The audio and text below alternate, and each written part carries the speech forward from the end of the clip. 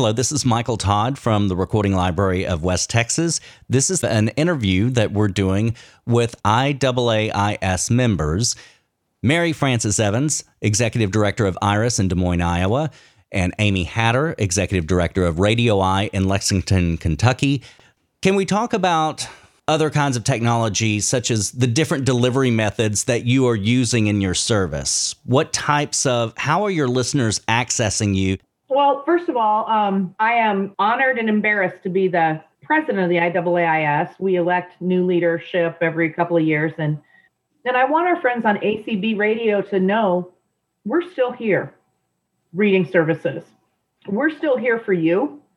And we're here for the person who maybe doesn't have Braille capabilities yet, or they're not good at traveling yet, because they're 78 years old and they just had a macular degeneration blowout.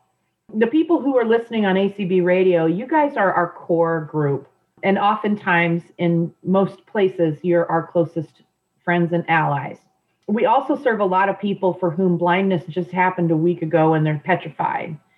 And one of the things that I wanted to say just real briefly before we talk about how we get to people is what we're getting to people.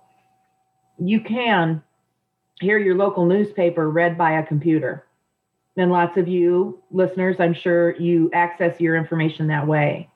One thing that reading services provide that computer-generated voices cannot is companionship, a voice in the night, a personality, a visitor, a dog barking in the background since we've all been reading at home. We provide, and we have provided, and we will continue to provide a connection not only to the information, but just to other people and to the community. And at no time, I think, in the history of our industry has it been more vital than in this last year, when so many of our listeners who were already isolated, they're elderly, many are super seniors. In Iowa, certainly they're rural. Many of them live in facilities, and then they got locked down. So the isolation piece of this, we've never been more important than just providing that friendly voice from a human to our listeners. So first of all, I am incredibly proud of what we do, what all of our services have done, and especially how everybody, I hate the word pivot, but that's the word, everybody figured out how to keep pumping out this signal. Reading services are still here for you. And if you want to know if there's one in your area, you can go to IAAIS.org, and there's a state-by-state listing. And if you haven't connected with your reading service, even if you don't need them, if you get your news and information in a different way, find out about them, because they're really cool people and there are always ways to partner. Generally in Iowa, now I'll get back to your question, Michael, I apologize.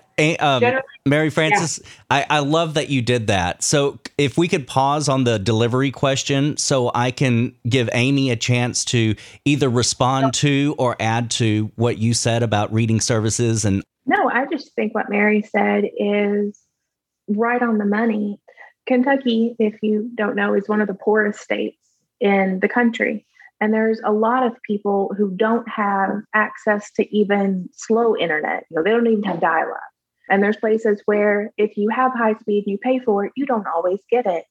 My staff member down in close to Hazard, Kentucky, her Wi-Fi has been spotty for a month and their bank internet has been down. So even people who have access to the technology to let a computer read to them, they may not be able to, get it without the internet.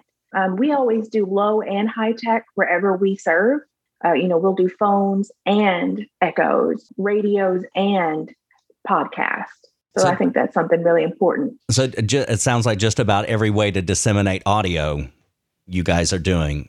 Mary Frances, I'll go back to you with the original question now, with the different delivery methods that you guys use at IRIS. We are, believe it or not, still using the traditional subcarrier audio radios.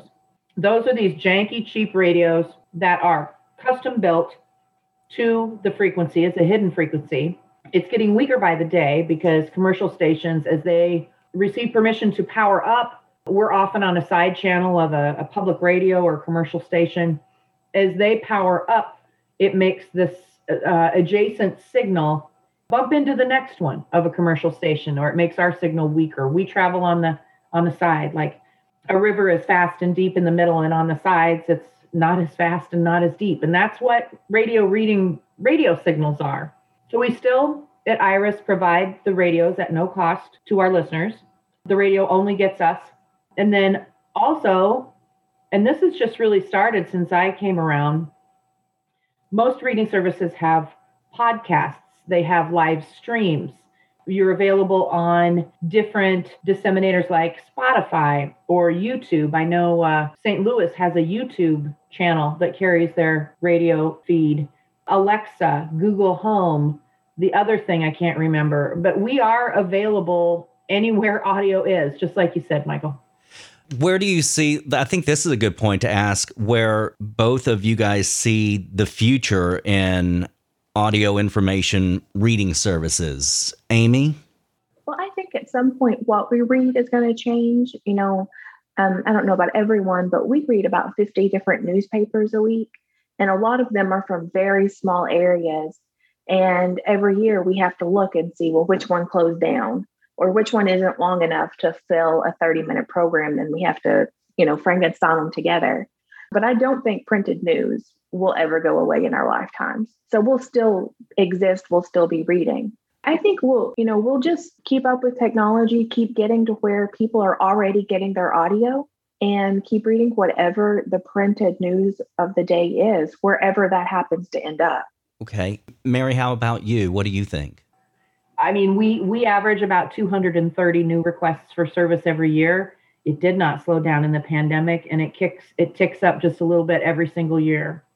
We had a board meeting a couple weeks ago, and I had made a graph of all the ages of our listeners, and 90 plus was the biggest part of the graph. And then the bars got smaller as the ages got younger. And one of my board members said, "Oh my God, we're going to have to close because all our listeners are going to die off."